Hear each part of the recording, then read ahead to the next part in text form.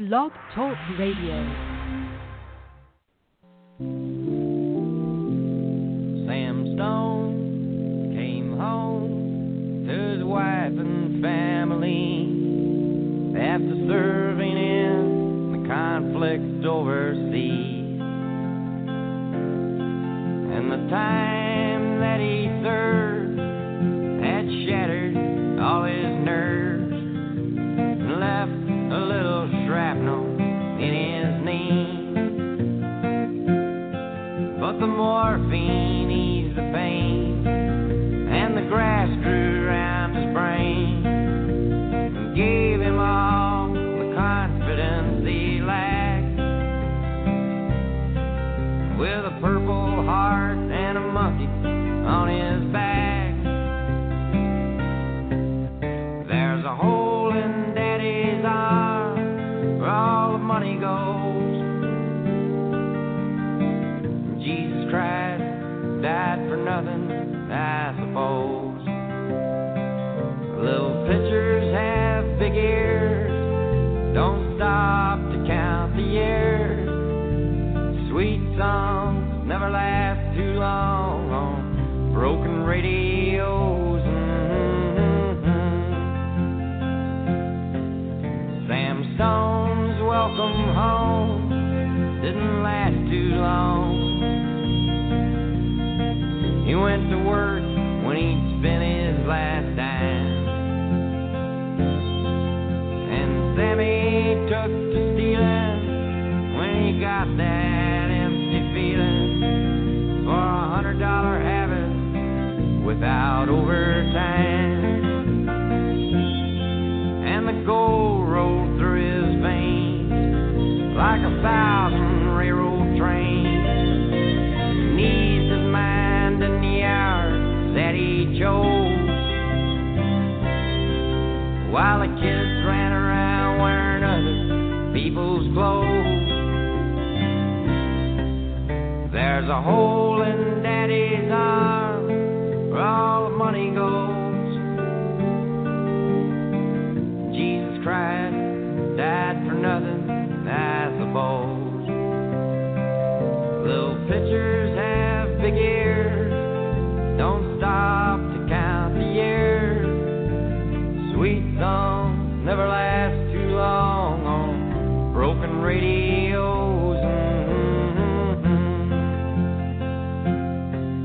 Sam Stone was alone when he popped his last balloon, climbing walls while sitting in a chair.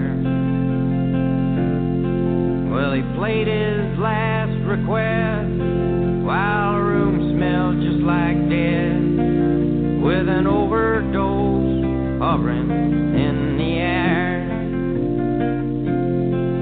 But life had lost its fun, and there was nothing to be done but trade his house that he bought on the GI Bill for a flag draped casket on a local hero's hill. There's a hole in Daddy's arm where all the money goes. Jesus Christ died for nothing, I suppose. Little pitchers have big ears, don't stop to count the years. Sweet songs never last too long on broken radios.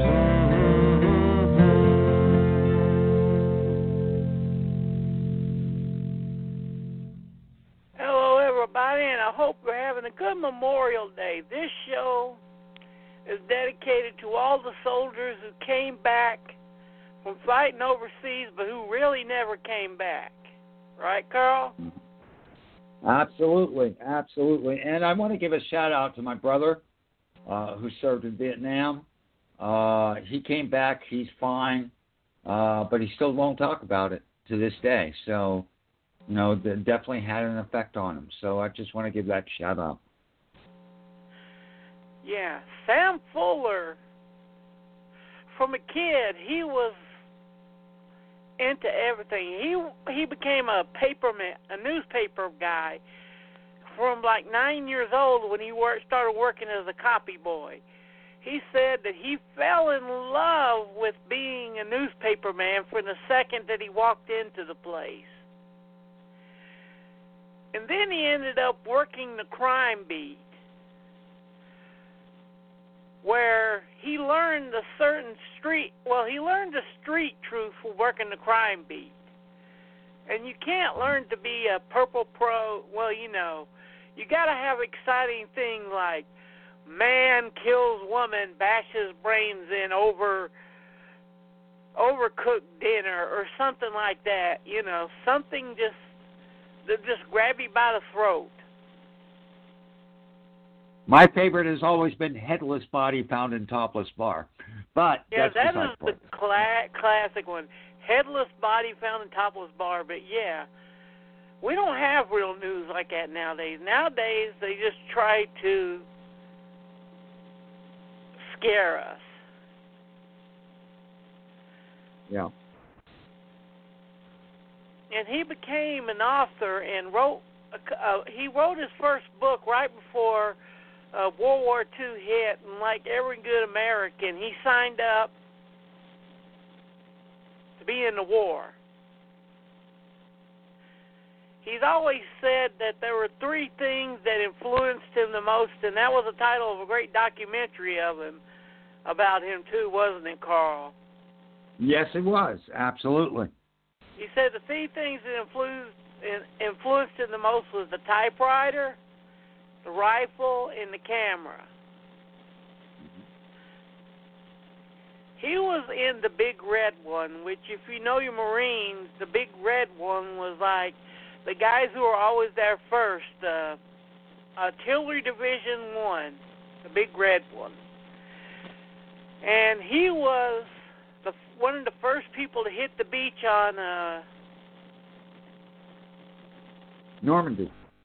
Yeah, Normandy and V-Day. And by the luck of, as he said, by the luck of God, he survived.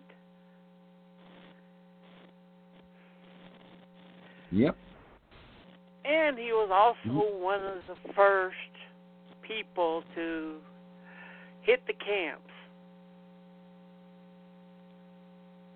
And by that, you mean the death camps? The death camps, yeah. And what had happened is a little bit before that, his first book, The Dark Page, which is in print again, you need to read it, came out, and his mother took his money and sent him a movie camera. So he was just playing with that and just filming everything he could. And he ended up taking the movie camera with him on the day that they hit. I forget what camp it was. I think it was Dachau. I'm pretty sure you're right about that. It was Dachau. Yeah. And most of the first film that we saw of the concentration camps was taken by Sam Fuller. And he filmed this. And at the end of the day, he ran into this general, and he said, "Son, what in the hell do you have there?" He's like, he thought he was in deep shit. He's like, a film camera, sir.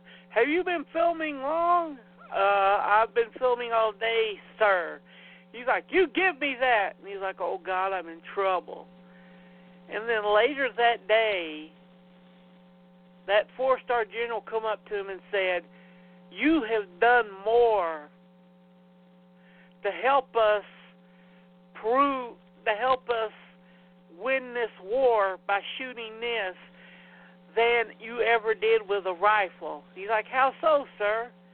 Before this, people would not believe what happened in the camps, even if you told them. But now they're going to be able to see it. Yep. And from that, he learned the power of a movie camera and became a movie maker after he came out. Mm-hmm. And this was his second film that he directed. The first was I Sought Jesse James, another great film that dealt with street reality. Because he took the time to make you feel bad for Frank James. Not Frank James. Bob Ford, Younger. the guy who shot. Yeah, Bob Ford. That's it, Bob Ford. Yeah, Bob Ford, the guy who shot Jesse James. And then he came out with this, which is the still helmet. And I've seen this many times, and this is like cross second. And he said, what was it you told me that how this film affected you when you watched it? Well, the one thing, I mean, you've been talking about this film forever, and I'm not saying I hadn't watched it before when I was a kid, but I didn't remember it. And so when I finally saw this about a year ago on TCM, and what really hit me was the sense of boredom isn't the right word exactly, but the sense of drudgery and that they deal with, and what all they deal with, and it's not pretty. It's not. There isn't anything in this film that glorifies war. Nothing. And as we go through it, you'll see that he's taking a very egalitarian look at it because it affects both, the soldiers we're following and the enemy. And it's very interesting what he does. It's unlike most war films I've ever seen up until like the 70s when things changed and you got anti-Vietnam war films. But I hadn't seen anything like that previous to that until I saw this. Yeah, he wanted to put what he knew war was into a movie. And if you look at his war films, they were all a dry run for his big epic, the Big Red one. And we're going to probably watch that one day, so we'll save the stories on that. But all of his things, cross bayonets and stuff, all of them were dry runs or lead-ups to that movie. And as we get into, this movie was not well and warmly received when it came out.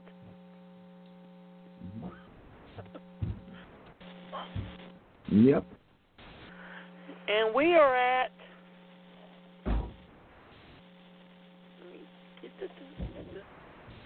sorry, technical thing. Okay. We are at Kit Parker Films. Yes, we are. And, yeah. And we're hitting, and we're ready to go and hit play. Are you ready for the countdown? Go, give me the countdown, sir. I'm ready. 5, 4, 3, 2, 1.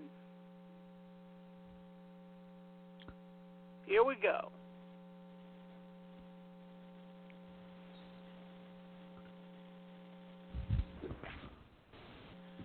And this story is dedicated to the United States Infantry, because that's what he was. He was an infantry soldier. Yep. And the steel helmet, we see the helmet right here. And unlike most movies which would show the starred hero, there it is, just big boom and explosions. That's war, not there.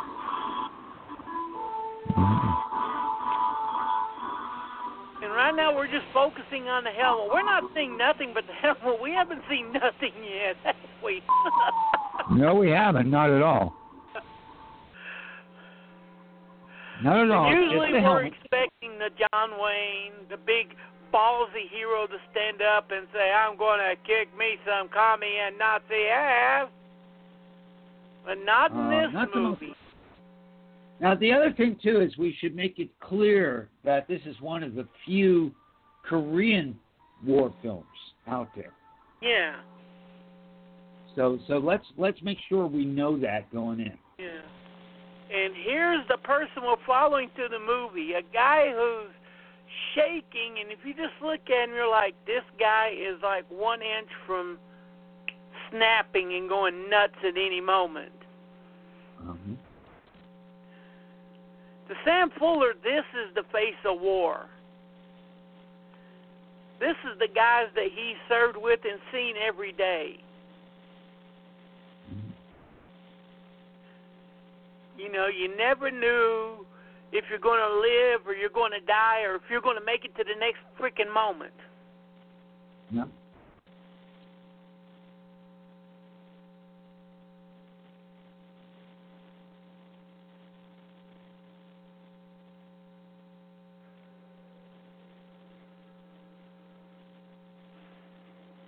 There he is crawling out. He's got his arms tied or something. Yep. Yeah, his arms tied behind his back and he's crawling. And there's 2 dead bodies by him already. Mm-hmm. And there is basically everyone in his outfit dead. Mm-hmm.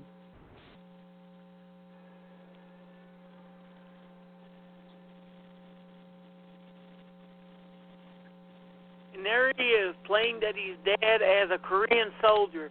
And the reason he picked the Korean War is that was the current war. He wanted to keep it current. Right.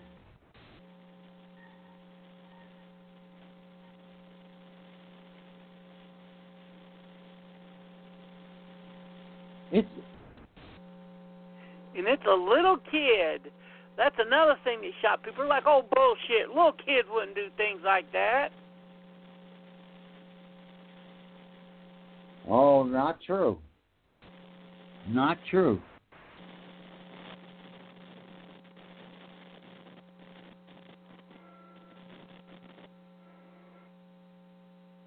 I love it. As soon as the little boy cuts his hands, the music stops. Right. You know, not exactly subtle. But then again, he wasn't subtle. I love that. Fuller was South not Korean. subtle. Yeah.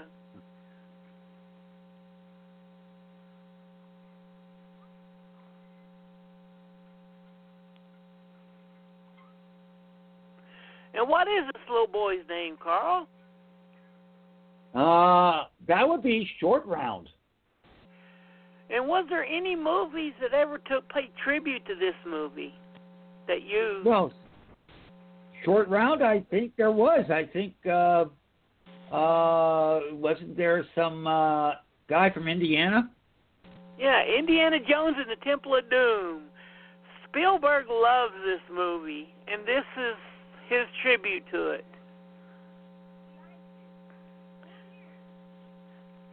Sam Fuller never was loved by the mainstream, but the directors and stuff loved the holy crap out of him.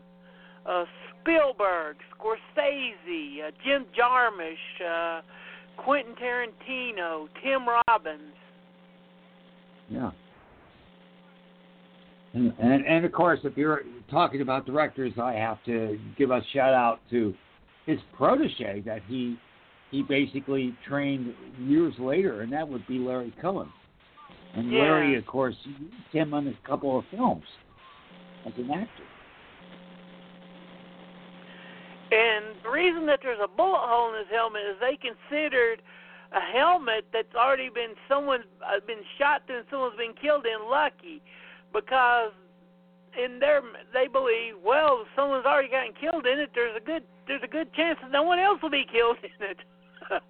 Yeah, absolutely. Absolutely.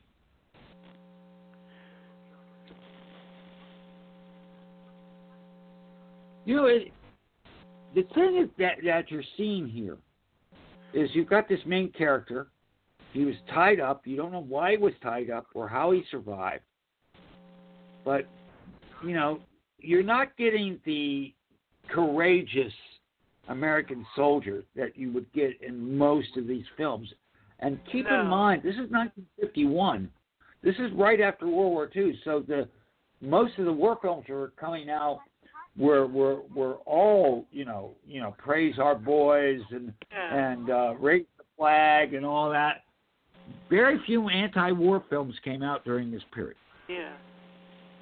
And Gene Evans here is basically playing Sam Fuller because he's got that cigarette and talking like that. Mm-hmm. Yep.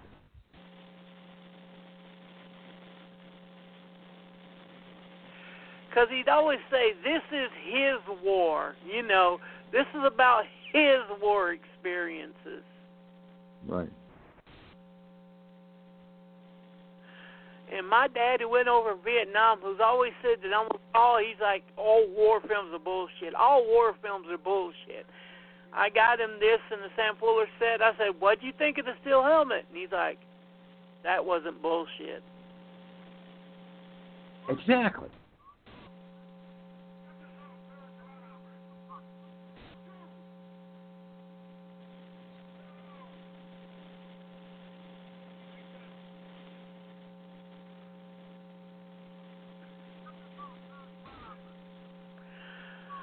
And you could tell that he knew these guys because he's like, take Pee-wee's shoes.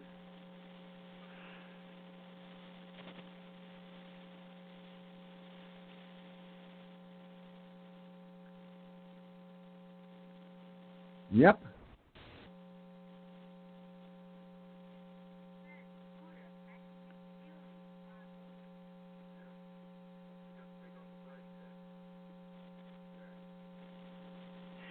That prayer to Buddha is the same thing as him wearing that helmet with the bullet hole in it. Yeah.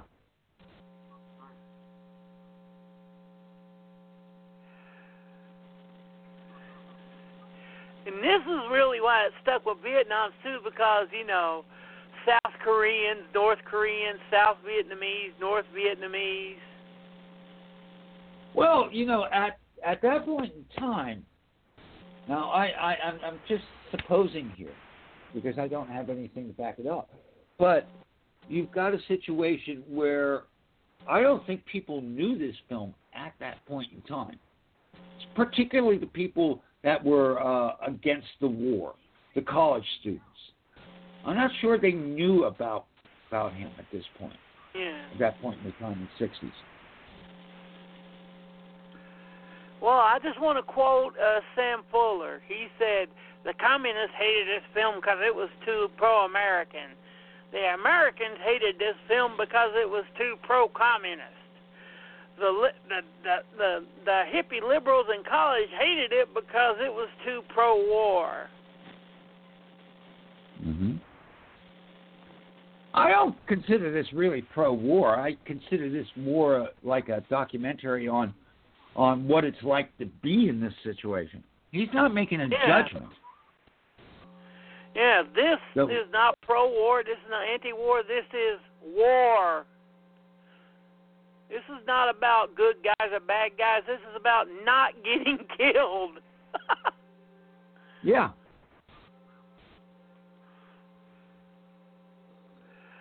And Sam Fuller stated that, he said, do you think I really give a damn about who's the good guy, who's the bad guy? All I cared about is not getting shot. And you said it before, yeah. Sam Fuller was always about the truth, and that is war was marching 23 hours a day, having like a 30-second gunfight like we just seen, and then more marching. Yep. There was just never any real, the action like in the movies. He said, right. Movies cut out the bullshit. Yep. And he said, this is what scared the shit out of him, walking through a foggy forest in the middle of the night.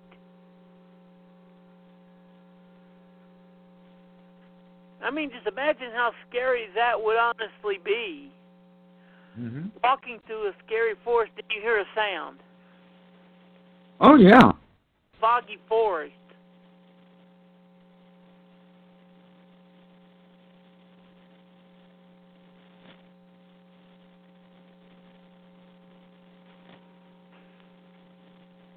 Yep.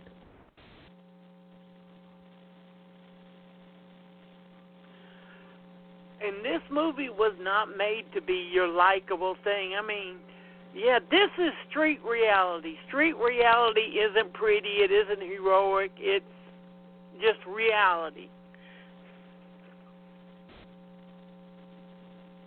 You know, again, one of the things, too, is as we go through this film, it's how the characters react to each other and some of the things that are said. And this is where you get a real sense of Fuller, because his viewpoint on this is not exactly complimentary about the reasons we go to war and what was happening at the time and so on and so forth. Let's, make sure we understand that point here as we go on. Oh, yeah.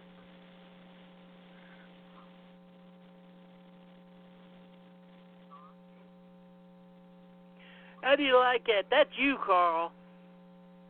Yep. Cigarette in the chocolate? ear and cigarette in the mouth. Absolutely. No question. And he said that's happened a lot too. They would run into scraggly guys who had just gotten shot at and survived, and then they would be together until the next post, and then Right.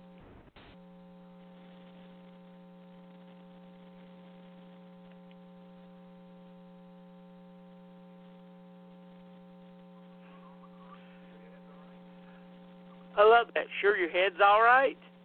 And then that line he said, I thought they wouldn't kill your kind. Oh, Joe Stalin says he loves the blacks. And he's like, yeah, there's like 18 dead out there to prove that there isn't. Well, let's also make this clear in terms of some of his viewpoints on race, because that becomes extremely important in this. Yeah. And really,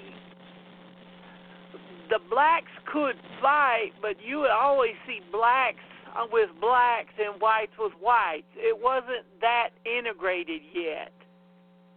Mm-hmm.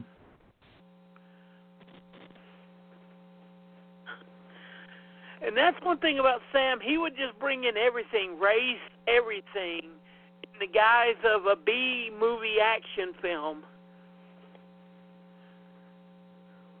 Put the medicine in there.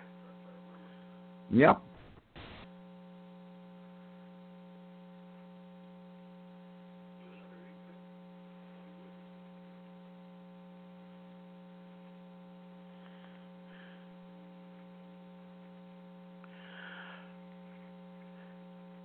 And as he said, there were no racists in a foxhole. Well, there's also the comment, everybody finds God in a foxhole, too. Yeah, there are no atheists in the foxhole. Absolutely.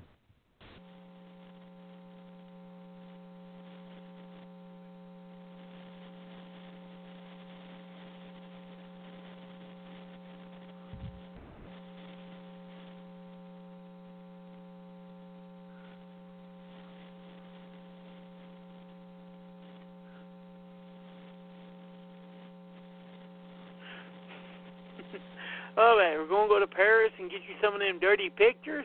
No. And that's why that was right there was the reason why, he just said why a lot of guys signed up to serve in World War II in Korea. Okay, yeah. Yeah, that's absolutely true. Right.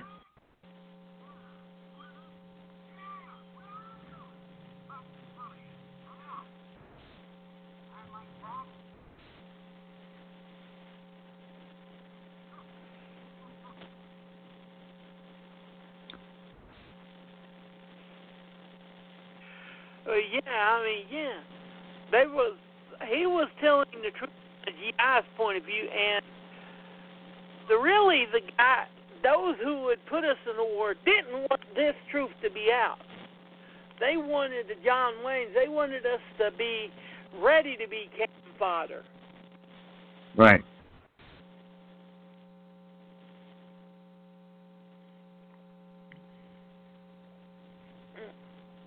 And that's what his experience was, is with the guys who were cannon fodder, not the guys who were the heroes who did the glorious things. That was the assholes who sat back behind their lines. They had no respect for those guys.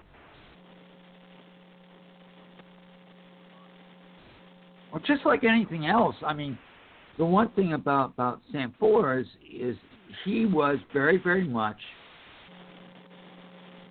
talking about the people, you know, the normal people, the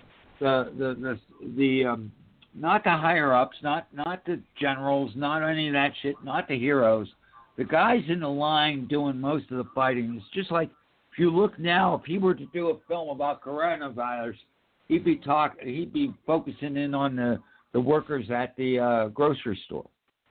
That's and the who interested motherfuckers who are trying to exploit it. Right. You know what Fuller said his guys in World War II thought of the heroes? Okay. No, tell me. They were the dumbasses who stuck their heads out of the pit and got shot at. Yep. There's a scene in the Big Red One where they're telling him, go lay the explosives, go lay the explosives. And he's like, no, sir, I am not going out in that shit. And then it has his sergeant, played by Lee Marvin, point a gun at Fuller and says, I'm sorry, I'm going to have to blow your brains out here today. Well, by God, I'm getting out there and putting out them explosives. Yep. Yeah. They really did have to basically, none of them wanted to be the hero. They wanted to be the guy who lived. Right.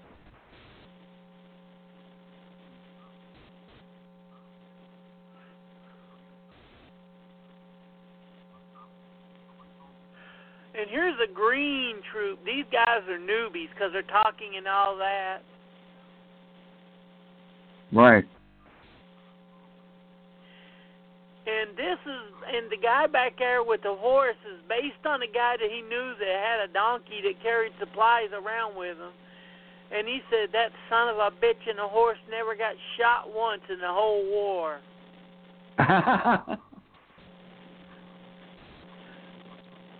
Because if you notice that it's in Merrill's Marauders 2, Fixed Bayonets. Oh, and don't forget, it's also in Francis the Talking Mule, and I'm not joking about that. Yeah. Seriously. That the donkey doesn't ever get shot. Yeah. All of these are Sam's stories. You'll see all of them really linking, like the character that's in every one of Sam Fuller's movies, Griff. He was a guy that he served with that couldn't bring himself to shoot someone up close. He could shoot someone from far away, but if he got up close, he couldn't do it. Right. See, that's what Dad, my father, and them would call West Point, West Point officer. A green motherfucker that had no battlefield experience, but learned everything he knew how to being an officer from the books. And all he was good for was getting you killed. Mm-hmm. Guys like him would end up having accidents.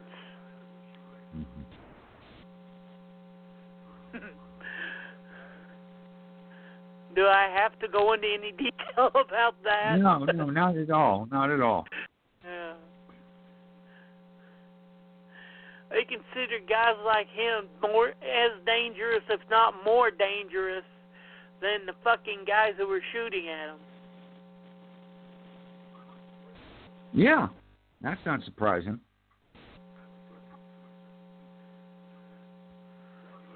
How do you like that? They're not talking about I was heroic. He just says, I was lucky. Oh, yeah.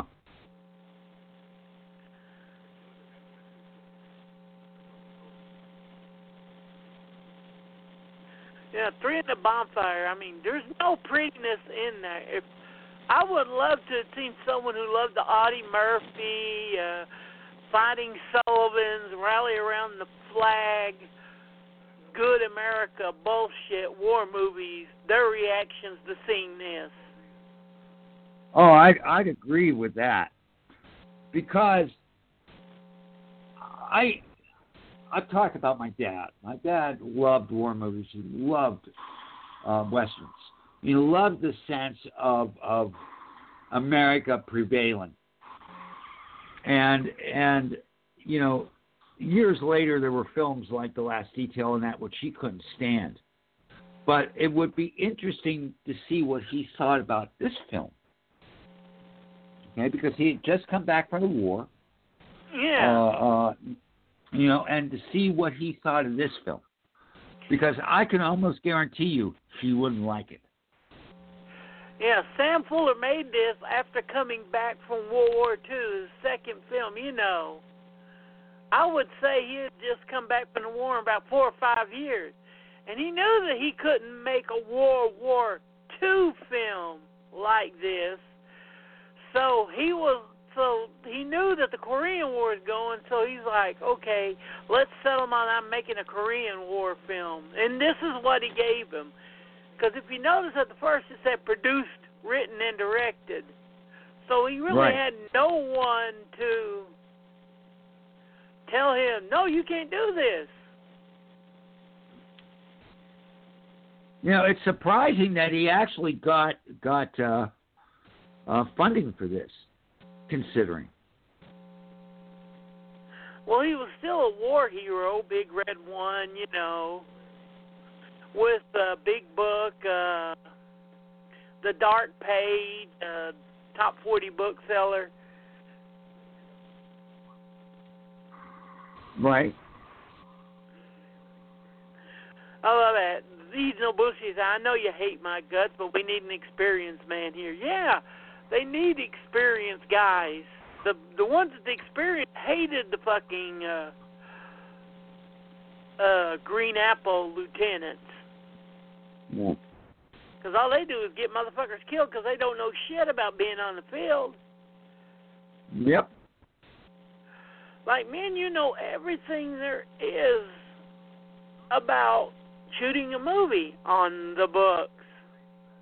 Mm-hmm. But would that but really we don't know translate shit. into the fucking grabbing a camera and actually doing it? No. Nope. Not at all. And if you notice, there's a lot of this, just them in the foggy woods and stuff. That's how we got it under low budget, too. There were only like 2 or 3, like, really set pieces or sets in this movie. There's the forest, there's the out in the road, and then there's the temple at the end of the movie. Yep. And you notice that he puts the music in this. It's like something out of a horror movie, not a war movie. War movie, yeah. So that's something you really want to get across, is that they were all scared shitless. And wouldn't you be scared shitless the whole time you were there? Oh, absolutely. Especially in the war where it wasn't easy to tell who the bad guys were. The Nazis had their big fancy outfits. You know, Nazi regalia. It was easy to tell the Nazis. It was easy to tell the Japanese. It was easy to tell the Italians who were going to come after and kill you. Yep. But in the Korean War, you didn't know. No, that's very true.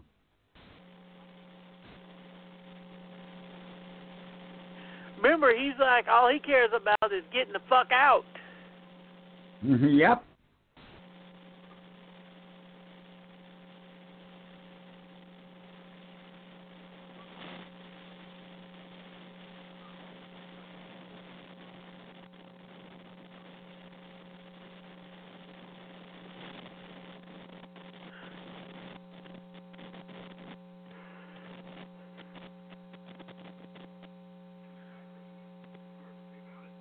The other thing that I like about this is that the sense that there are no stars.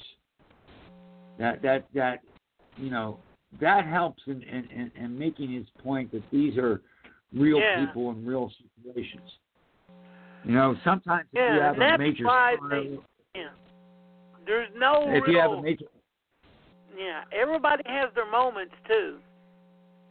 Yeah, but what I was going to say is that without a star, it's not like seeing John Wayne or Burt Lancaster or that sort of thing where it can take you out of the film. Here, you're focused in that these are real can't bring people up in a Burt real Lancaster. situation. Well, Burt Lancaster has some great war movies, okay? But they're anti-war movies, too. They work well. Yeah, Burt Lancaster is in one of those that I would put with the steel helmet, which is Go Tell the Spartans. Oh, absolutely. And you see right there, just someone getting shot. Yep.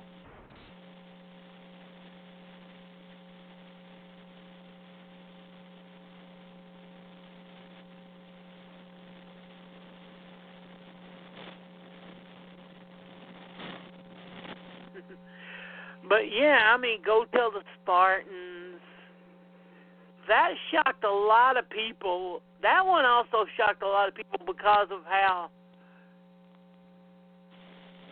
anyone, and that's another thing, with no stars, anyone can die at any time, and you don't know who's going to survive or not. Like with the John Wayne films, you just look and you're like, yep, there's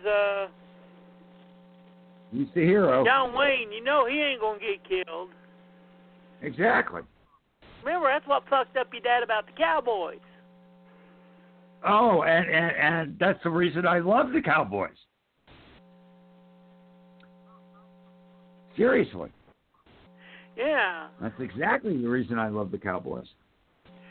And that was one of the smartest moves John Wayne did. He's like, Well, there's a great story where he's talking to Bruce Dern, and he basically says to Bruce Dern, "You realize that by killing me in this movie, people are going to hate you for as long as you live." And the thing is, he was right.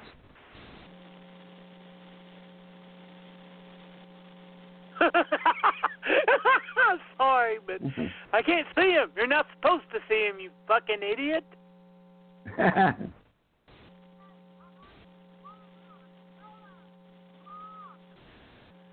And this movie is really one of the first ones I see that really gets into the chaos of the war, the chaos of a firefight. Right. A lot of the movies are just so fucking clean, Yeah, that's one thing this movie is not. It is not clean. No. It's not even close to clean.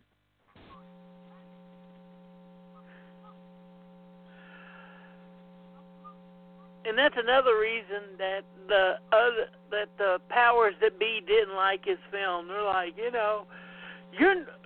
people will watch this movie and not want to sign up and go to war. And he said, "Good, that's the fucking point."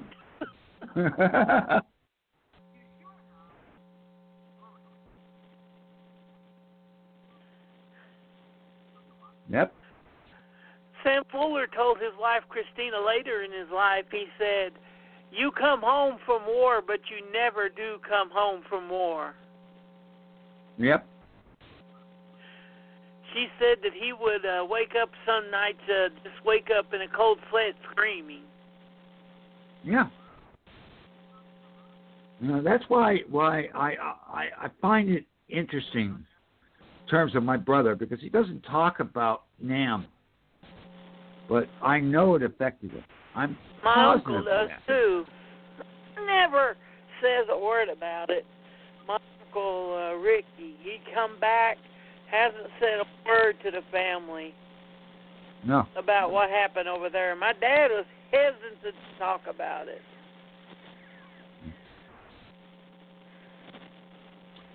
Well, you know what? I never went to war. I couldn't go to war because of physical problems.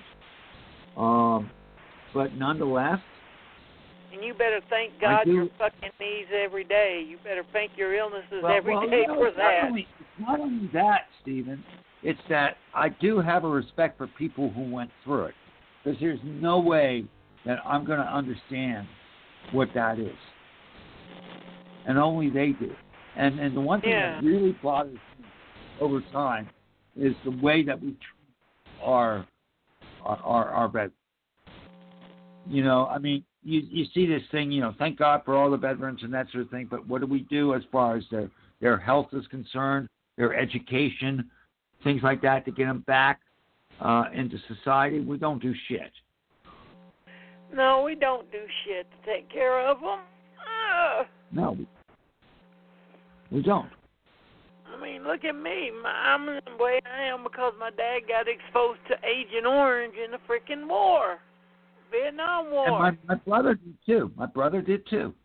My brother has got exposed to Agent Orange. So yeah. It's like That's another thing Sam would talk about is how they would send you over there to get shot at, and you would come back and they wouldn't do shit for you. Yeah.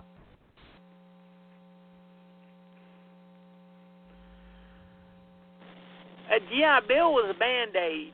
He would say it, too, because you notice when he was talking about the G.I. Bill, he was putting a Band-Aid on Gene Evans' leg. Right. That's what the G.I. Bill was. It was a Band-Aid. Oh, come home. We'll give you cheap bills and we'll get you through college.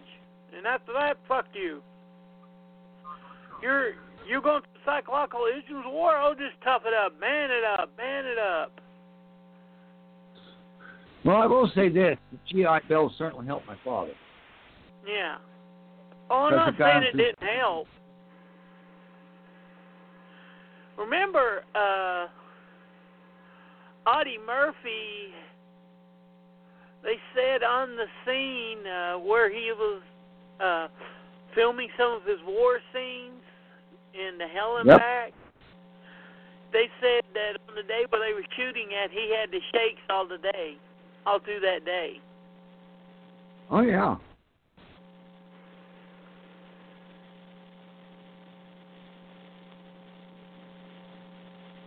And he said that he wished his movie was more like the Steel Helmet than the movie that they made.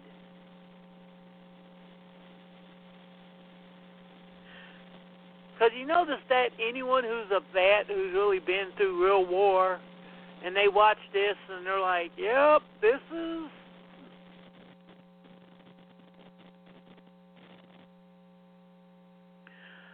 And that's why your dad wouldn't like it, because this is probably what he went through on a day-to-day basis.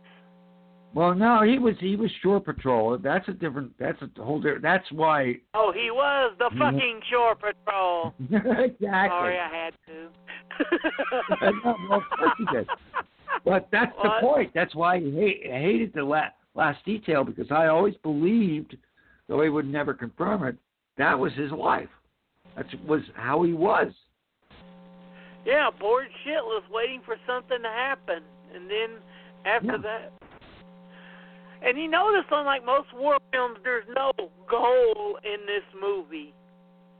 Well, there is, but unless you consider not getting fucking killed a plot goal. I'm okay with that. Yeah.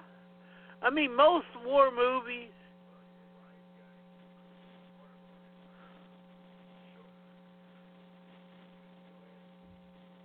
I love it. This guy, he said he knew a guy like this, too. They would carry around a little organ like that. Yeah.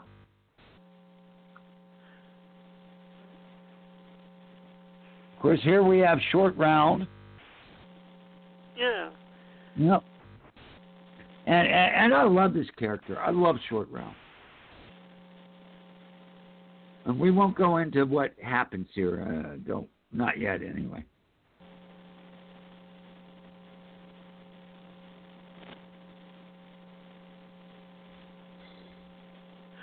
How do you like it? That thing says Fat Paul, then all of a sudden he said it belonged to our chaplain. It was Father Paul, but the ER got burned off.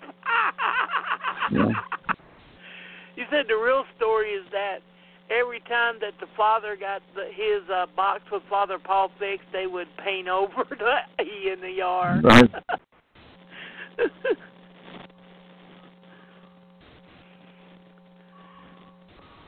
He said shit like that's what kept you from going crazy.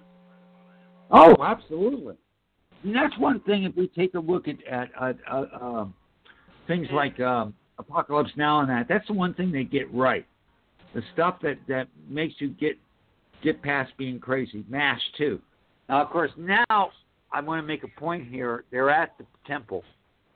Take a look at how he lights the temple and how he exemplifies the art of the temple, because that's important. The temple is he shoots it as a gorgeous, beautiful, serene, sacred place. And what do we do to sacred things? We destroy them. Yeah, and that'll come out too. Well, of course it comes out.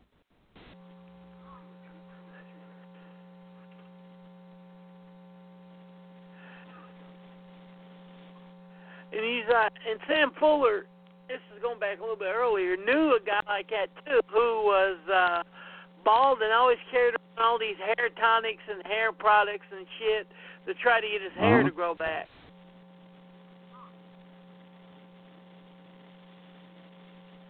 And the guy is like scarlet fever, lost all of his hair and stuff.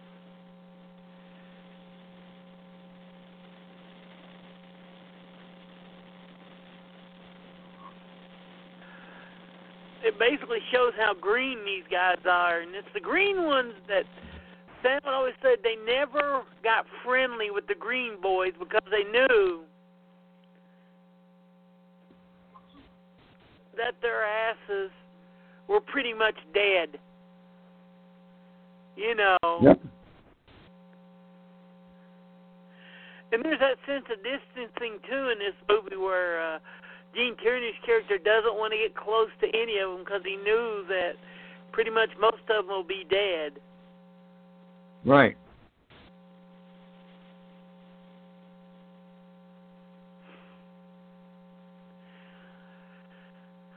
But yeah, I love it. They're at the temple,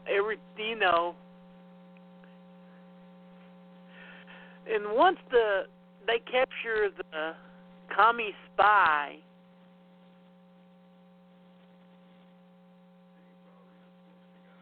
then things get really interesting. Yeah, that's when he brings out some of the stuff that really pissed off someone, which we'll really get into at the end of the movie. You like to piss off people, don't you? You like filmmakers that piss off people. Let's be honest here. So do I, actually. Yeah, but he pissed them off by telling the truth. Yep. Oh, and there's one of my favorite lines, too, which is definitely my dad. I knew this line before this movie because my dad said that. He's like, you know how we knew the difference between the North Vietnamese and the South Vietnamese over in the war? How? The North Vietnamese were running from you. The South Vietnamese were running towards you. Yep. And that's probably something that your dad didn't want to get into, was it? Well, again, remember, he's shore patrol. He never went overseas. Yeah. So Well, it's your a dad different was thing. lucky then. Yeah, he was very lucky.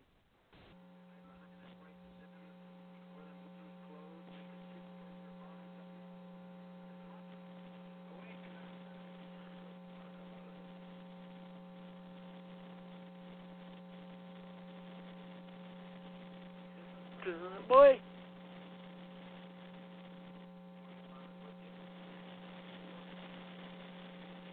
Yeah.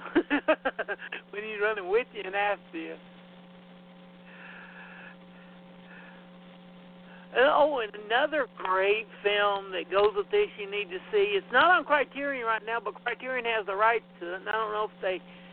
Yeah, they put it out on Blu-ray a couple of years ago, didn't they, Carl? Hearts and Minds? I'm not sure if it was that or Tino Lorber, but one of them put it out for sure. That movie will fuck you up. Oh, yeah. I saw, again, we were talking about HBO. We always talk about HBO in the day when in the 70s. That was a movie I saw because of HBO. I'm sure that you did not watch that one with your dad. No. Not at all.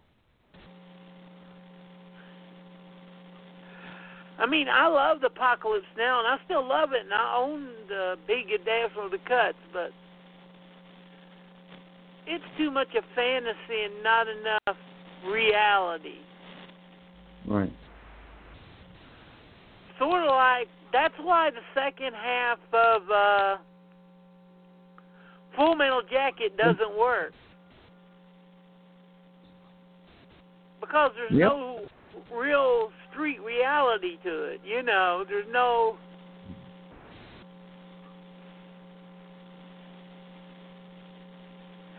Like, every 3 minutes of that second half, my dad, all I kept hearing was bullshit, bullshit, this is bullshit, no fucking way, bullshit. So I will say at the first half of Full Metal Jacket, my brother... I took my brother to see that. And my dad said that was... My dad said, yeah. I was joking, like, when I turn 18, I'll enlist. And he said, if you do that, I'll beat the living shit out of you. Yep. Because of course, the whole thing was R. Lee Ermey. He said that was exactly what he went through. Yeah, my dad said that's exactly what he went through, too. He's like, you see that? You would be fucking Gomer Pyle if you went in there. Yeah, you would be. I love you dearly, but he's right. Oh, God, yeah. Even I know that. I ain't going to bullshit. I ain't got no front.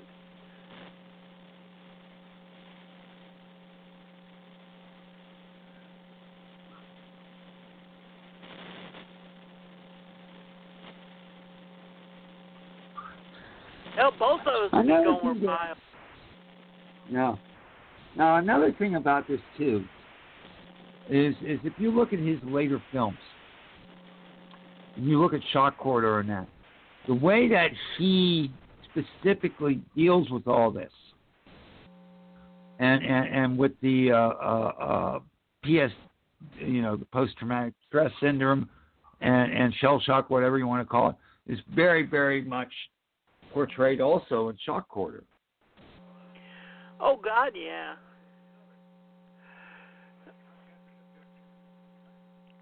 Now, Shock Corridor is about one this film. Where I'm at is where the guy finds the dog tags and stuff. Right. And I asked my dad, and he said, would you guys go get dog tags? And he's like, no. Hmm. He said, it's true. Nobody would give a shit. Yeah.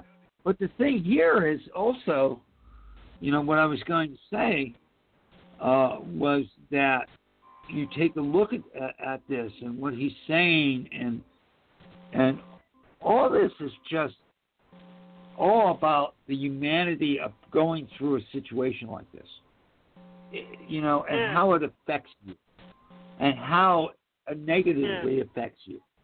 Yeah, I love that. He's like, the doctor's like, I should go check him out. He said he had half of his fucking head blown off. Why the fuck are you bothered? Now here, this whole thing was Short Round singing. Yeah. He does it in the South Korean. In Korean.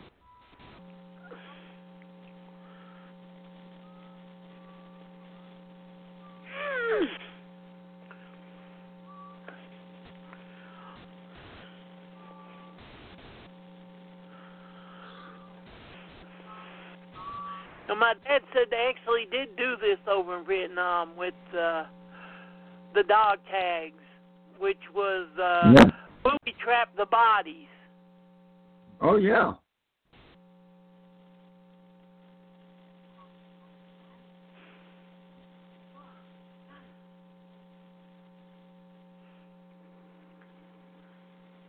Get his fucking dog tagged.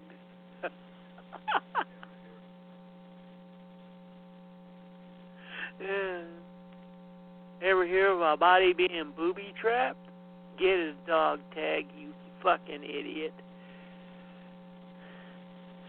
You know, I appreciate his sentimentality, but he's still a fucking idiot. Yep. Well, isn't that the point of it all? Yeah. The idiocy of war. That's why green apples like him. I don't know. No, we haven't talked on the show. Have you ever heard of a grenade party, Carl? No, I've heard of a soap party, but never a grenade party. Well, grenade party was when you get these green guys like him that were getting people killed, so the other ones, the sergeants, the ones with real experience, would all write their names on a grenade, and they would each walk by a hat, and they would each draw out a marble, and no one knew who got what marble ever, and whoever drew the marble would plant the grenade on the green idiot who was getting everyone killed, and boom. Wow. Well, after you get one of these green guys who's gotten 10 or 12 guys killed, and there's a pretty goddamn good chance he's going to get you killed. True.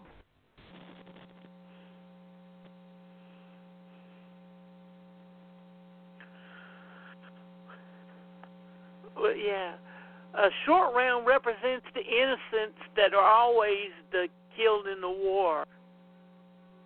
Mm-hmm.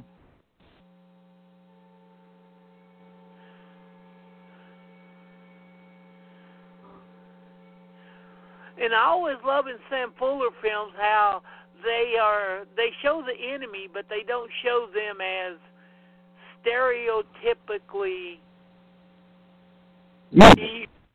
A grunt is a grunt is a grunt is a grunt. Right.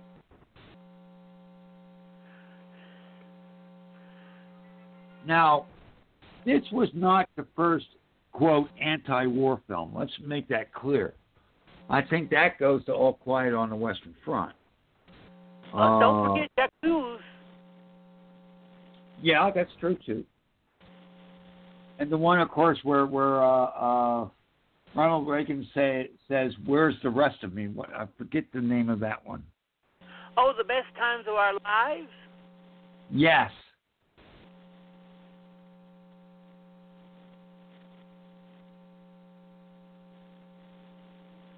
There has been anti-war films since the dawning of movies. But, as I said, this is not an anti-war film. This is a war film. You know. Right. The main goal of this movie isn't to fight the war, to win the war. It's to survive. As Gene Tierney keeps saying, just to make it through. Right. Yeah. You think I really give a shit about the good guys are fighting for the good American bullshit? No. All he cared about is not getting their ass shot off and making it home. Yep. And World War I and II was the first war where most of the guys actually made it back to America. I didn't say in one piece, but they made it back to America. Which is where you got, The Best Times of Our Lives, where he showed the shoulder with his soldier with his arms and hands blown off. Right. And that was a new experience, because before then, if you got your arm shot off, there'd be a 90% chance you're bleeding out or dying of infection.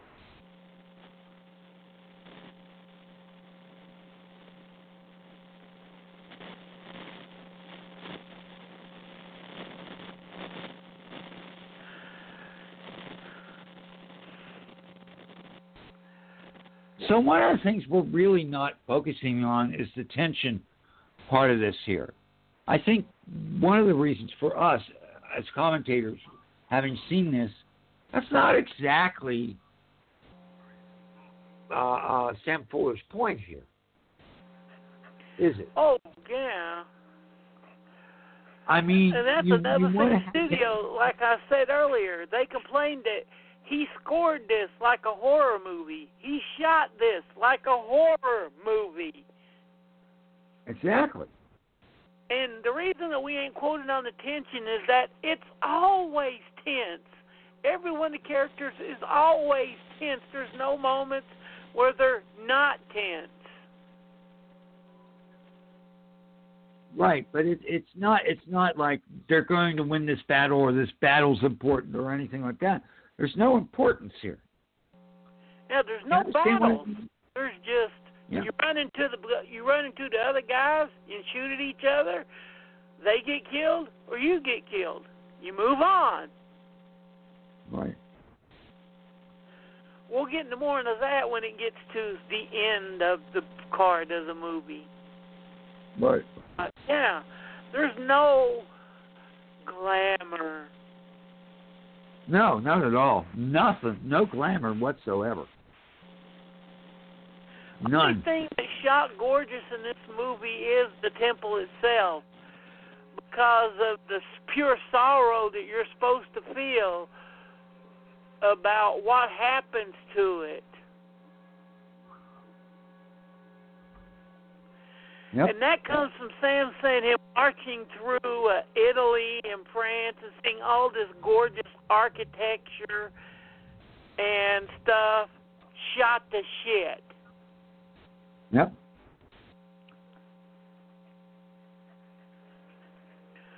In his words, all because some motherfucker wants to say that he beat another motherfucker.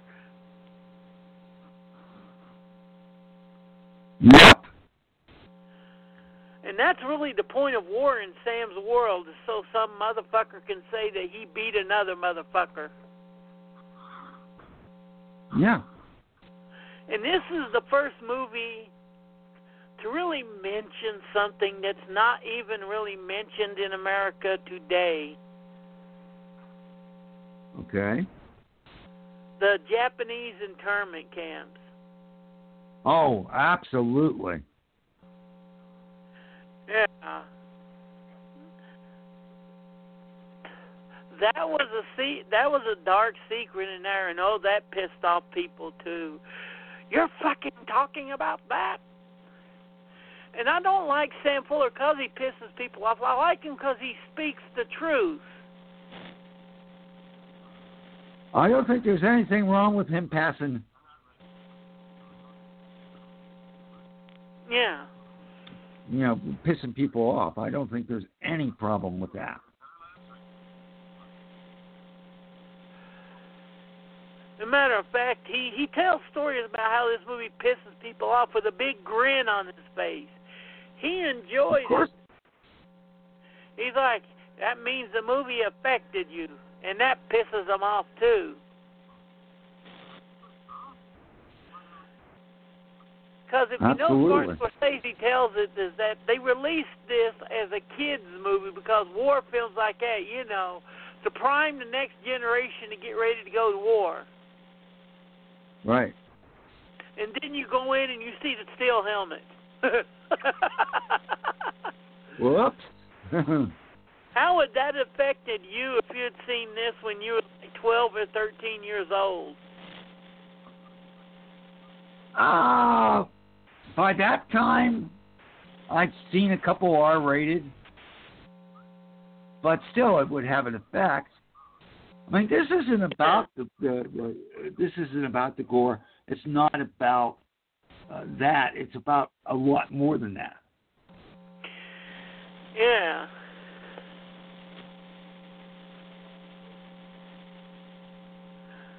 I mean, there's just such a sense of reality in this that really kicks you in the teeth.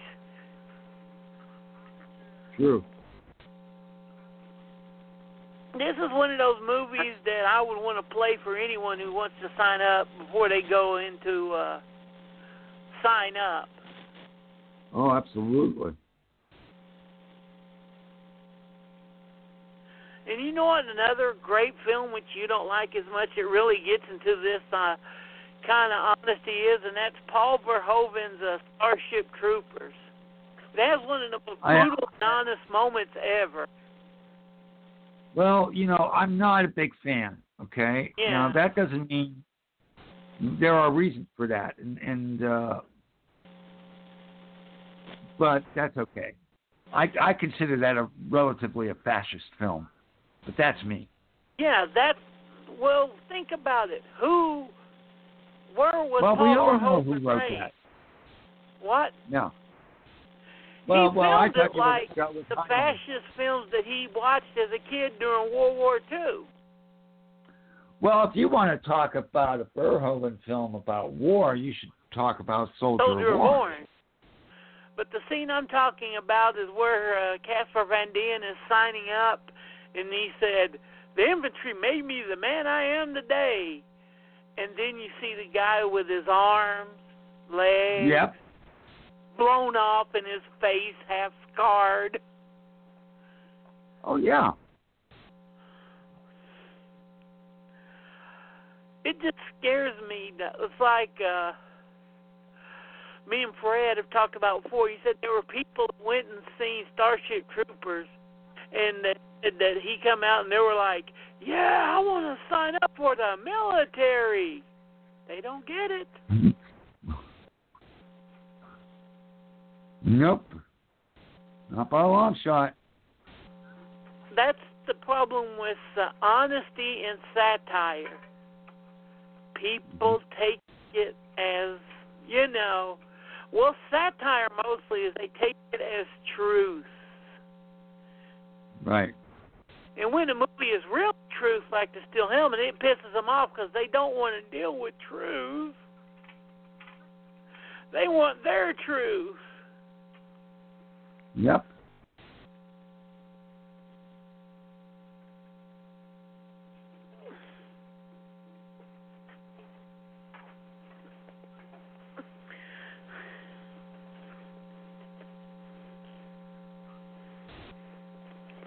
It's like, it was before we met, Carl. I got in a fight with this guy who, on Memorial Day, said, "I watch Saving Private Ryan every Memorial Day because it's the truth." I said, "What about The Steel Helmet?" "Oh, that movie's bullshit. That's not the truth. Yeah, right. That's why." Well, let's not, considering where we are as a country right now, let's not get into truth. There is none anymore. It's scary. Yeah, but you know what I mean. He said that movie is really what war... Saving Private Ryan is what war is like, not The Steel Helmet. Yeah. No. You can not just true. guess how exuberantly I discussed the situation with him. Yes. Now, of course, here we are with the spy, and what he says particularly. I don't think we've gotten to the conversation with him and the black guy yet, but that you got to bring out. The black, yeah, oh God, yeah, the black guy and the Japanese guy. That is some of Fuller's most brutal dialogue in this whole film. Oh, absolutely. You come and get shot with them and die, but you can't drink in it, but you can't sit with them in a cafe or ride in the front of the bus with them. Nope.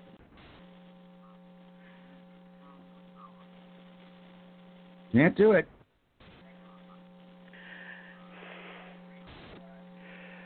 Yeah. Sam Fuller is more of a progressive than most people who were progressives in the 50s really had the guts to be.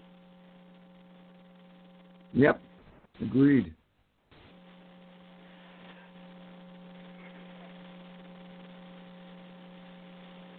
I mean, we're talking about a guy who made a movie, The Crimson Kimono, where the racist was the Japanese character.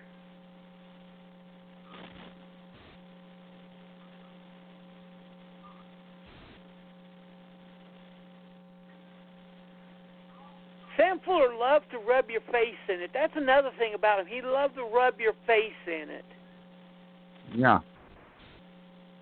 Like in White Dog, where everyone but Christy McNichol's character knew that what a white dog was. Right. They just so casually say it. Oh, he's a white dog. What's a white dog? You don't know what a white dog is?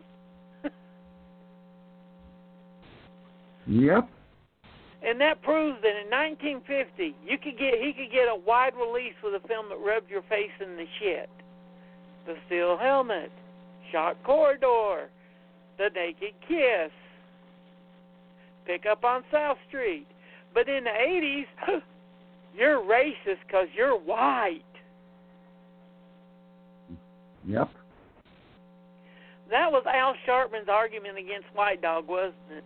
That he made a racist movie because Sam Fuller was white. Yeah, I didn't even know what he was talking about.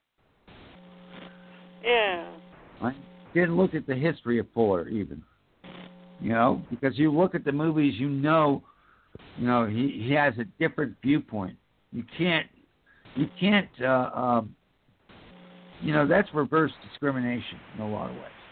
I hate using that term, but in many ways it is.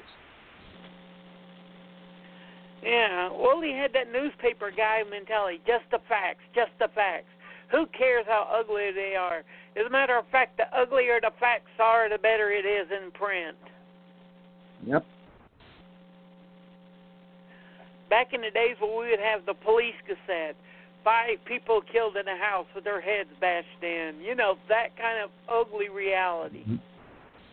Yep.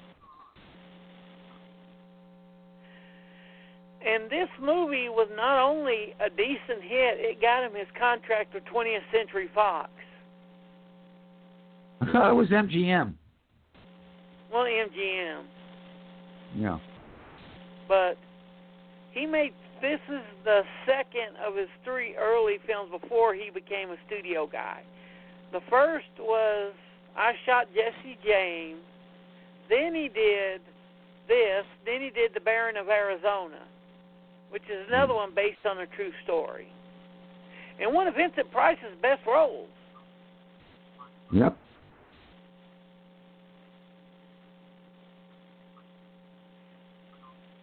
And Gene Tierney was in almost all of Sam Fuller's Gene films. Evans. He was like... Gene Evans. Gene Evans. He was like Sam Fuller's stand-in. Right.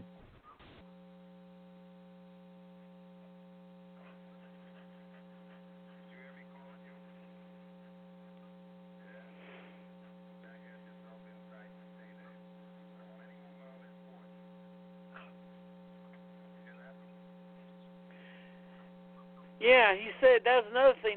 Only person that guy would talk to was the jackass. He wouldn't talk to no one else.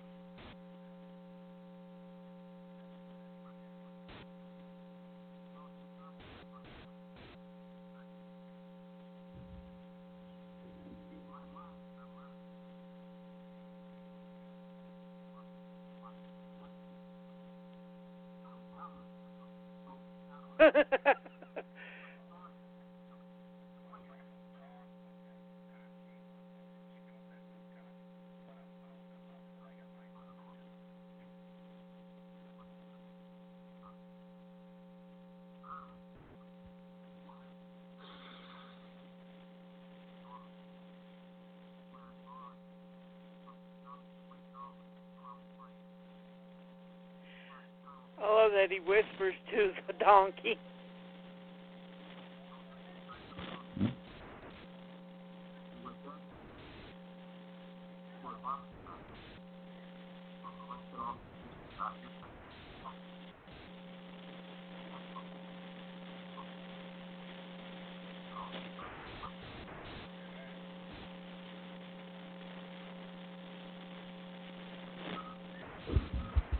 And here we go. We've got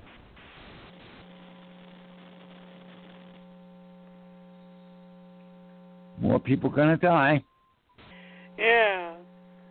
And this movie really does touch on, not as much as the big red one, but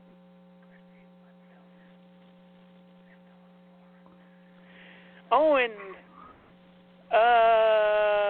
your boy's a fucking piece of shit thief.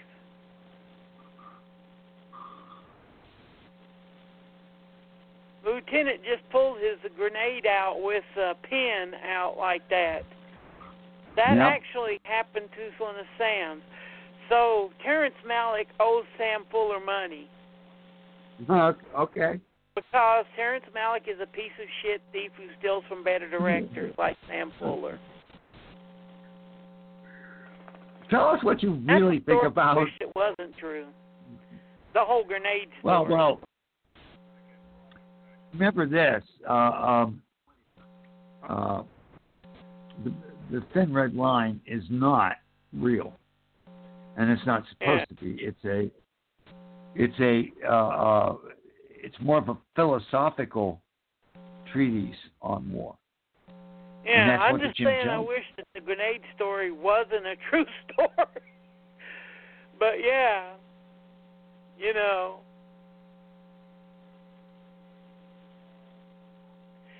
If you remember that whole argument with the father, remember Father Mulcahy had one of those in, was it MASH the movie or MASH the TV series? No, it was MASH the movie, I think. Not positive. Yeah. Not positive.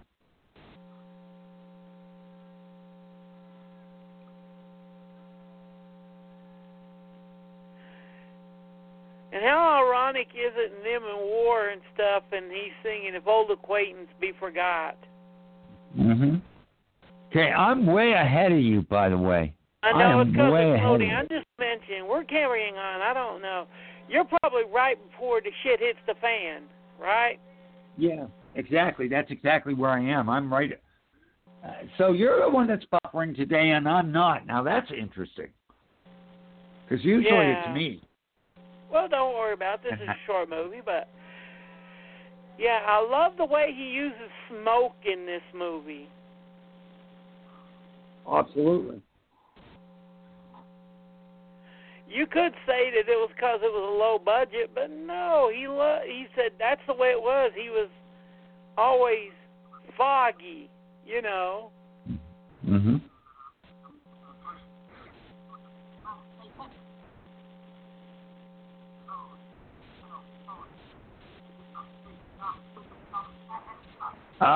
Okay, so I'm at where Gene Evans is going after the green guy.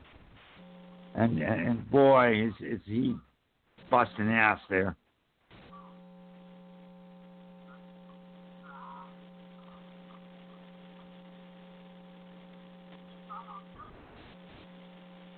Is this where he goes fully batshit? Not fully batshit. That was the half batshit.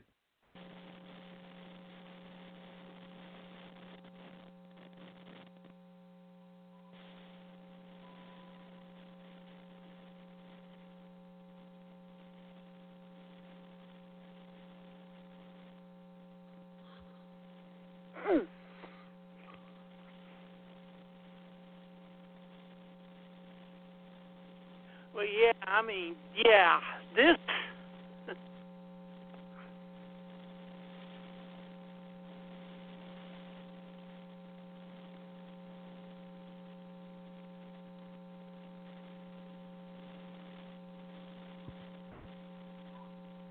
Okay.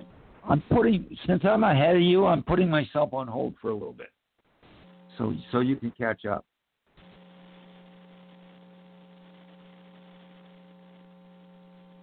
Okay.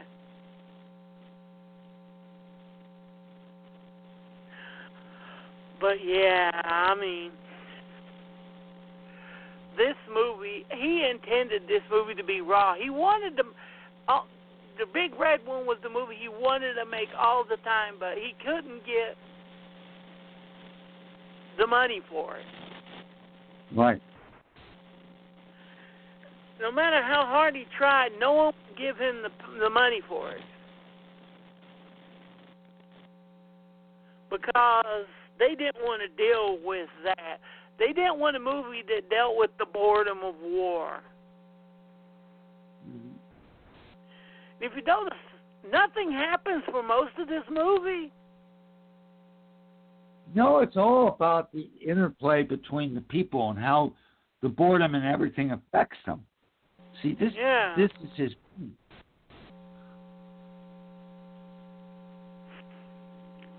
Yeah, to him, that was war.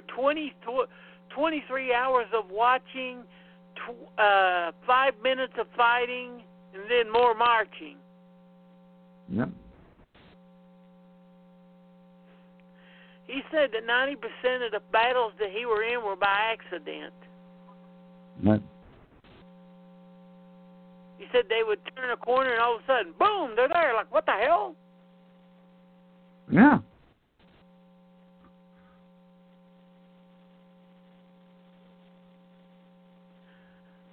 Just push play and we'll go on from there. Are you at I'll where wait the for you. communists are attacking the temple? No, I'm past that. I'm at about 111. I'm where the one guy is on the table has just been killed, and the black guy and Gene Evans are trying to save him.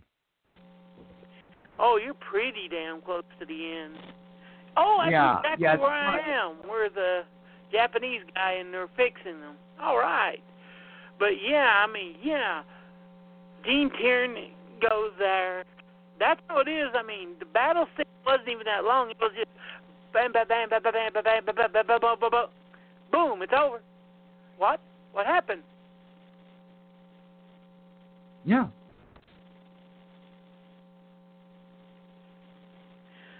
And if you notice throughout the whole movie, only 3 people make it through the whole goddamn movie. Yep.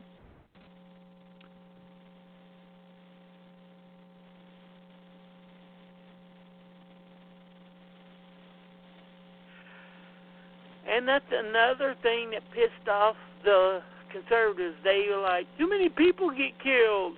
And they're like, it's fucking war. That's what fucking happens. Yeah. But we don't want to see that on the movie screen. Remember the 50s were still remember the 50s are the era which, going back to a movie we didn't do, Anatomy of Murder, where a movie is considered controversial and perverted for saying the word panties on screen and semen. Yep.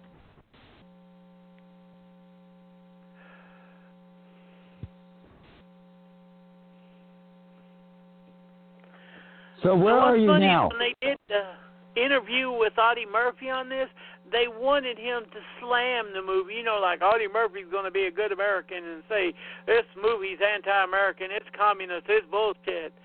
Audie Murphy, no, this is what I went through.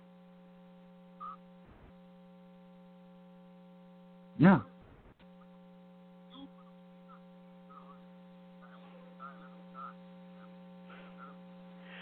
And this is it. He's gone nuts and they're fighting over, Yeah.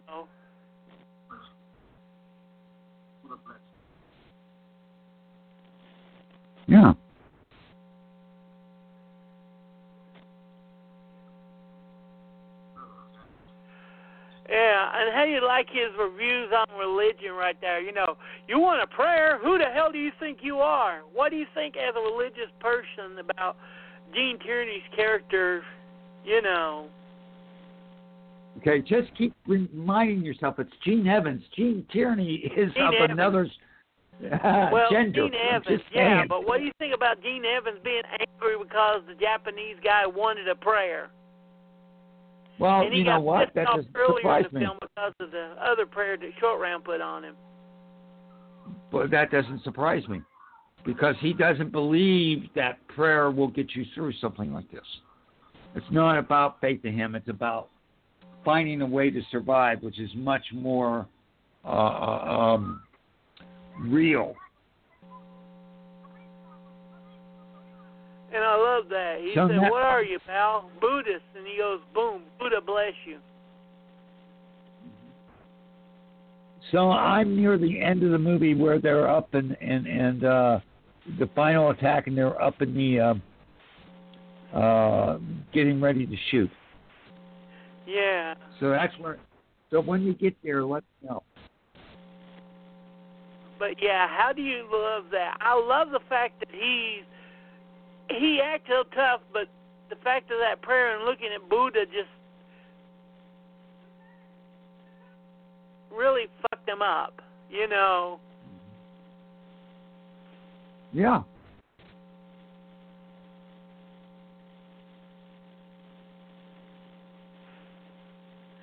And that really does bring out that thing, you know, there's no atheist in a foxhole. You'll pray to anybody if you'll think you'll get you out of there. You know, or you find God in prison. Is that because God couldn't run away fast enough? Forget what comic did that. Yeah. Hey, he found Jesus in prison. No, he didn't find Jesus. He found Jesus.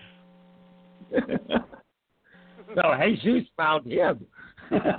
Yeah, like a woman who got who was in the death row. I mean, it's like, you can't kill me. Why? I find Jesus in prison. And like Bill Hicks said, I think, it was Bill Hicks. Well, if you found Jesus in prison, shouldn't you want to go see him quicker?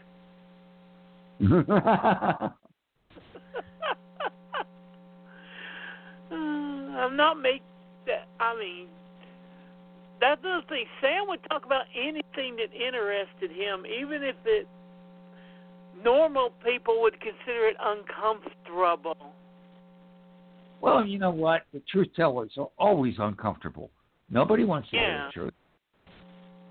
Seriously. And those are the people that we have to champion, particularly if we look today at Memorial Day and we look at what our lost comrades have gone through and what they went through. We have to be honest with ourselves and understand what they went through.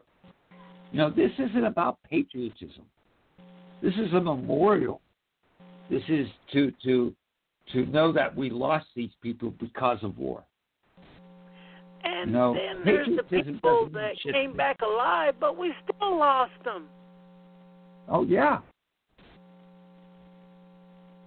Oh, yeah. That's why I picked Sam Stone at the first of the show. Right. By the way, who does that song? John Prine. I thought that was Prine. Okay. Wasn't sure. Yeah. If you notice, right before the big battle, he used stock footage. Right. Well, it's a cheap movie. You have to use stock footage somewhere.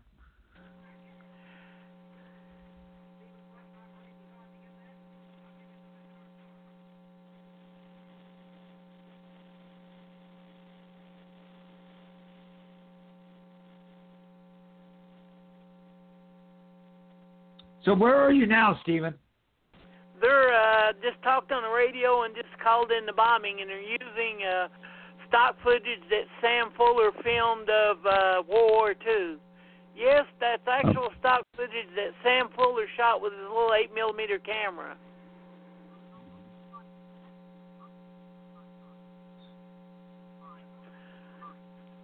So to quote that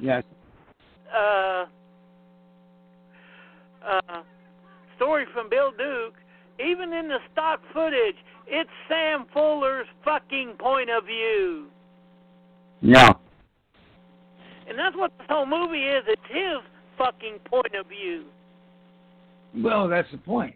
You know, he can only be real if he's talking about what he went through. Right? Yeah, that's what he wanted to do. He wanted to put what he went through on film. Mm-hmm. He figured that'd be the best tribute he could do to all the soldiers that he served with and died with, and that came back and didn't come back. Well, this is the thing. You know, he wanted to put what he went through, which is not the propaganda, not the political point of view of what Hollywood was at the time or what the country was at the time. That's why this film shocks people. That's why this film pissed off, you know, the communism, pissed off the government. It did. Yeah, and and I love during the final battle that this whole beautiful temple that he went to the trouble to film so gorgeously and made such a gorgeous set is getting shot to shit. Exactly, and that's another part of his point. Yeah, war destroys beautiful and innocent things. Mm-hmm. Of course, that includes short rounds. Yeah. Unfortunately.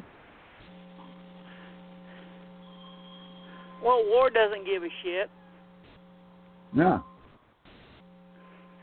And that was really one of the reasons Short Round's going to die. Someone asked him, he said, why did you have to kill Short Round? War. He said, well, what about it? War don't give a shit who it kills, it just kills. Yeah. Do you think a bullet picks who it kills? No. No.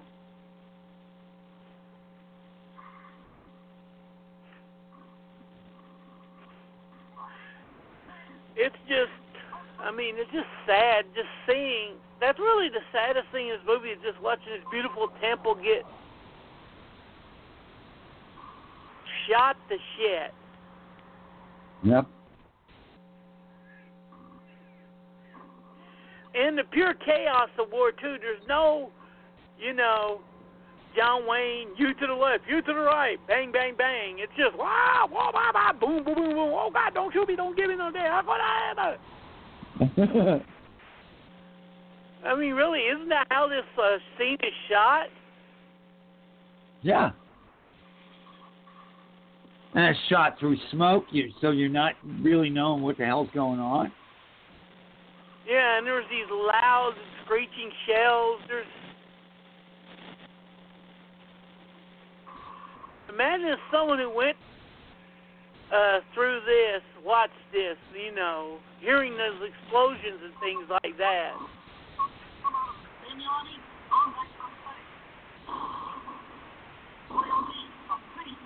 Mm-hmm. Well, you're going to be a priest. Yeah. Just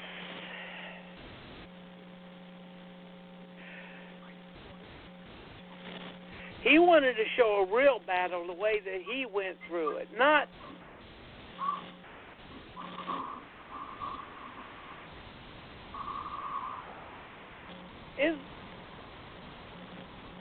It's funny, there wasn't that many Korean War movies, and most Korean War movies were either directed by Sam Fuller or Robert Altman. There's also the great one called Attack, which is Korean War. Yeah. There's very few. There's only a handful. Give me a second. I'll give you.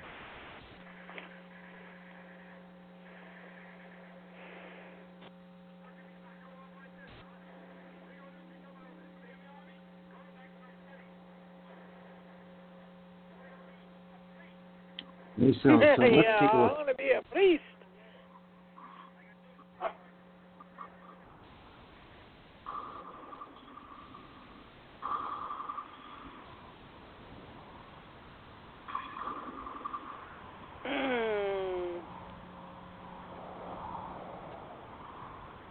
And as far as the United States. Yeah, and then he gets killed as soon as he says that he's going to go back and be a priest. Yeah, he gets killed. I'm just a little ahead of you. But there were a bunch of them between 51 and 55. There were a bunch of them. A lot of them from Sam. Steel helmet, fixed bayonets. Korea Patrol, Tokyo File 212, Battle Zone, Battle Circus, Sayonara, of course, Pork Chop Hill.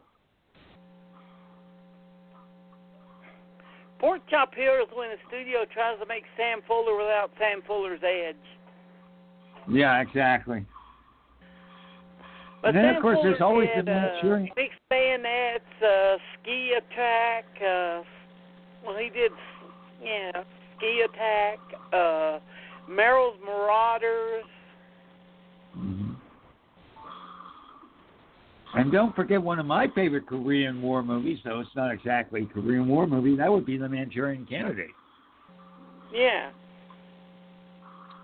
And that movie got banned pretty goddamn quick, too. Oh, and what's the worst Korean War movie? What? Incheon.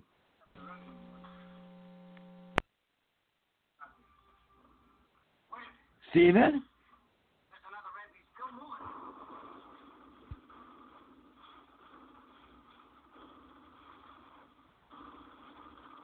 Steven, you there? Well, I guess Steven disappeared for a second. We're near the end of the movie. Very much so. And most everyone is dead.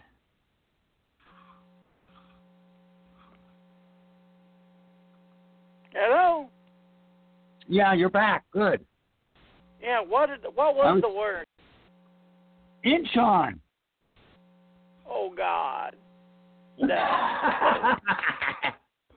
I love when I make you say, oh, God. First, I would raise you. Oh, I love this scene here. With Gene Tierney just totally fucking insane walking into there.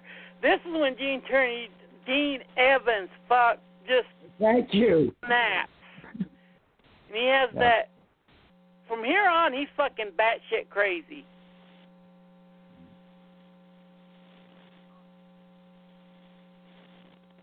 And how scary is that look on Gene Evans' face? Oh, are you kidding me? Scary as fuck, man. I'm a little bit ahead of you, so I'm near the end. Yeah. The battle is over now. Yeah, he's just standing. I mean, he just lost it. And Sam said he's seen lots of guys like that. Oh, sure. And he said they won't pull you offline if they see in your face. They're just like, just grab a gun, son, and just keep on shooting. Well.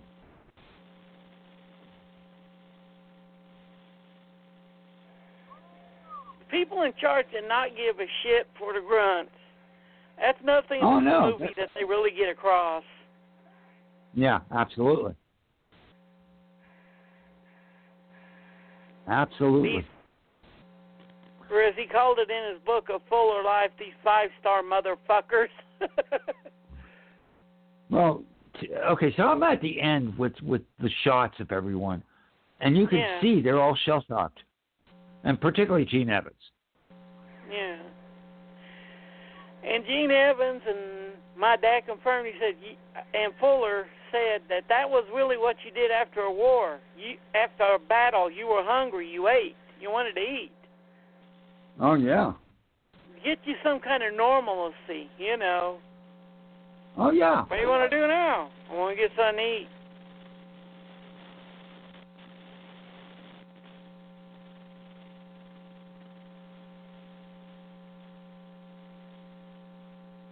Yeah. And I wonder, are they fighting over that fucking... They don't... And there's no reason for them to be fighting like that. It's just that they're there, and that's their job, to fight each other. There was no purpose to this battle. No.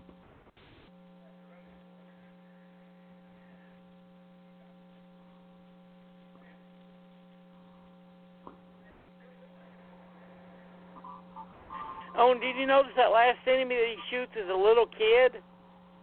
Yeah. Oh, yeah. That's another thing that started showing up in Vietnam, North Korea and Vietnam that we couldn't handle. We were used to civilized wars, where it was grown men fighting grown men, not wars where they fought commando style and the kids and the women and everyone would fight for us. That's what fucked us in Vietnam and Korea. We weren't ready for that. No, we weren't. Not at all. Not at all. And Korea was the first war that we ever lost. Yep. Though, of course, the propaganda said it was a tie, which, of course, it wasn't. Well, it was a tie. We just decided not to shoot at each other anymore. Yep. And then 4 months later, we were in Vietnam. Well, yeah. The Korean War's in and the Vietnam excursion. I loved how they used that word. Yeah, excursion, yeah. Yeah, we're going to take an excursion tonight to a nice country. We're going to take a weekend excursion in Vietnam. Yep.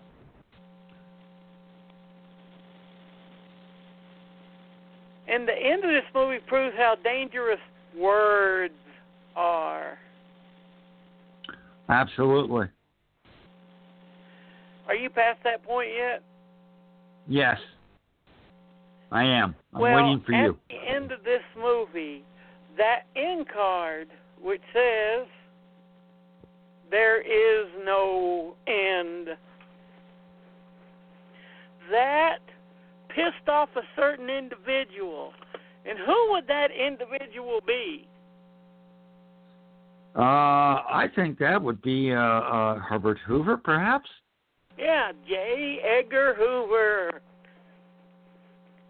And speaking of your boy going back, in the movie, The Private Files of J. Edgar Hoover, there's this scene of Hoover, and he says, "What are you doing?" "I'm looking at files of known communists." And they throw down one of the files, and what does the file say that hits the desk? Sam Fuller. Yeah, Samuel L. Fuller. He caught so much shit because they didn't. That title card got him more shit than anything in this movie. There is no end to this story. Now, don't forget either that he actually has a small walk-on role on that film too. Yeah. So Larry Cohen, put that stuff in there to piss everyone off that like fucking J. Edgar Hoover. Well, the whole movie is a piss take on Hoover anyway. Yeah. But really, I'm going to ask you, why would that end card, "There is no end to this story," piss people off so much back then? Oh, come on. What was so That's incendiary easy. about it? Because war never stops. And you know what? We've been in Afghanistan for 19 years. Before that, we're doing all this shit. Yeah, come on. We're in the Gulf It never War? stops. Yeah. The two Gulf Wars, yeah. It never stops. Ever. Yeah, I mean, and then the end of the movie, there's no end. It's just the guys pick up their shit and move on down the line. Yep.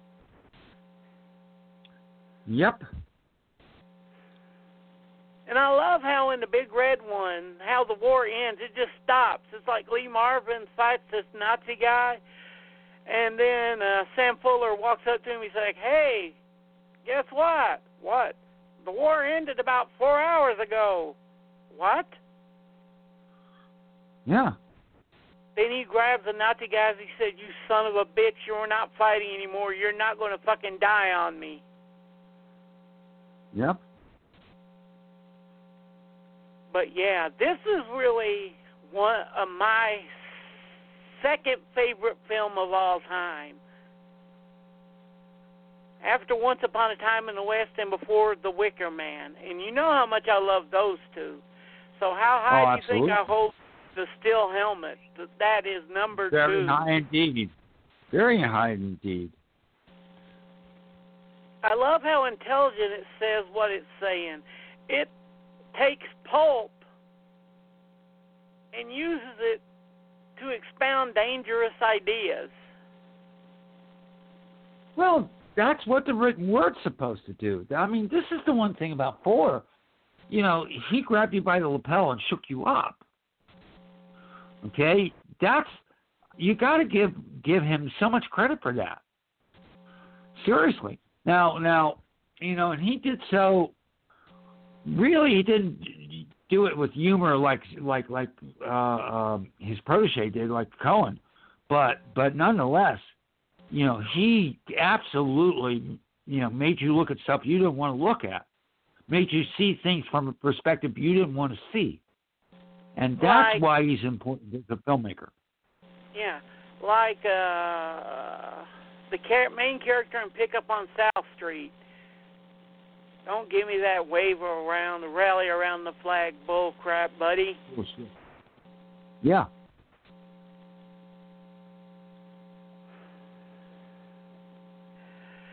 I mean, he never had, any of his movies never had any pro-America characters, you know.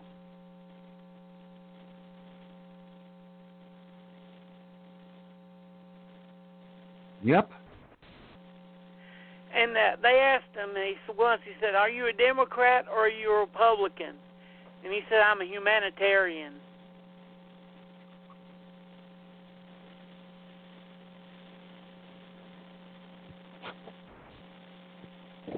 Yep. And on this Memorial Day, I'd like to say thank you to everyone who has fought in a war, lost somebody in a war, and especially to those who went over there and didn't come back.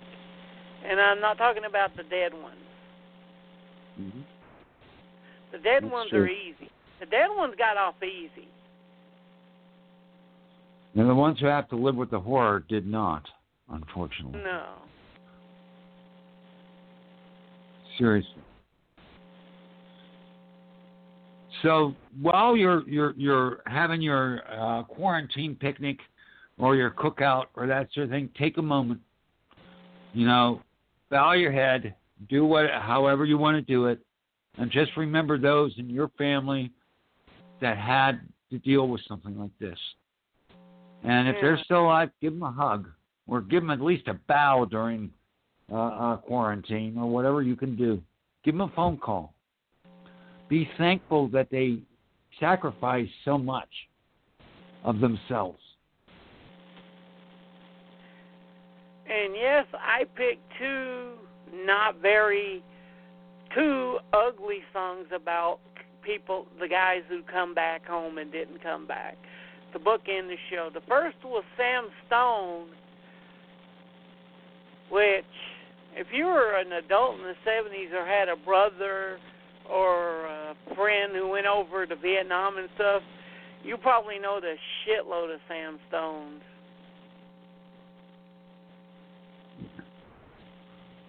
Yep. And I'm closing with one of the most brutal songs that Johnny Cash ever wrote. And it's based on a true story, too. One of the guys who went over in Iwo Jima, and because he was just another Indian, once he came back, well, Sam Fuller really got that in a steel helmet, too, didn't he? Yes, he did. You could come back a hero, but if you were not white or anything, you were just another nobody. Mm-hmm. So we're closing this with The Ballad of Ira Hayes, and tomorrow we'll be doing a happier movie with Phase 4. I don't know if I call that happy or not. Happier than this one. I don't know. The ants take over. Fuck it. Yeah. And I'm not talking about Aunt B from Mayberry. Okay, just letting you know. Oh, if Aunt B took over, she'd fuck us all up. You heard the stories. Aunt Bee had that S&M leather suit, and she would take Floyd the barber in the back room after dark and just make Floyd her dog. God, I don't want to hear that's it. That's a visual to close the show on, ain't it? Fuck you. Yes, Mistress B. Beanie. Oh, and you're with so that bad. beautiful visual, goodbye, everybody, and happy Memorial Day. Happy Memorial Day, everyone.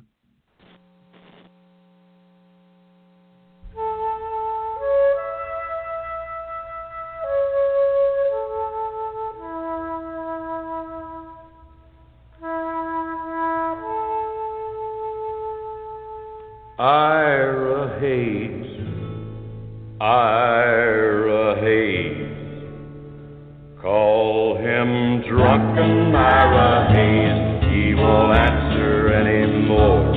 Not the whiskey drinking Indian, nor the Marine that went to war.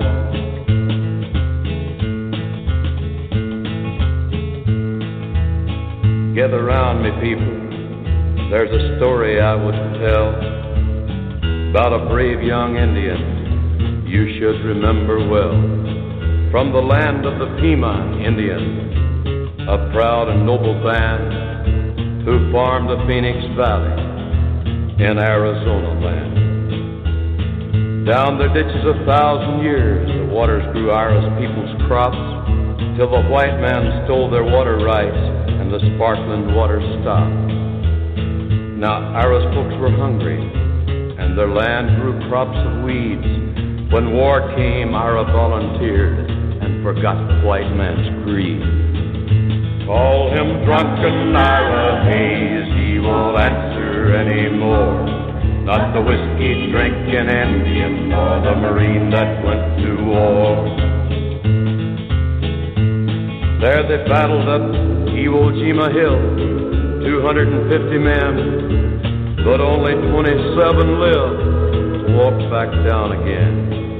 And when the fight was over and Old Glory raised, among the men who held it high was the Indian Ira Hayes.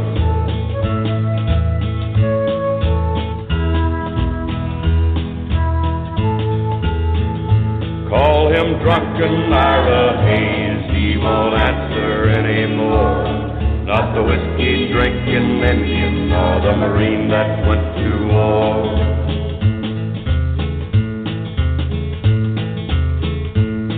Ira Hayes returned the hero, celebrated through the land. He was wined and speeched and honored. Everybody shook his hand, but he was just a Pima Indian. No water, no home, no chance. At home, nobody cared what Ira done, and when did the Indians dance? Call him drunken Ira Hayes, he won't answer anymore. Not the whiskey drinking Indian, nor the Marine that went to war. Then Ira started drinking hard. Jail was often his home. They let him raise a flag and lower it like you'd throw a dog a bone. He died drunk early one morning. Alone in the land he fought to save, 2 inches of water in a lonely ditch was a grave for Ira Hayes.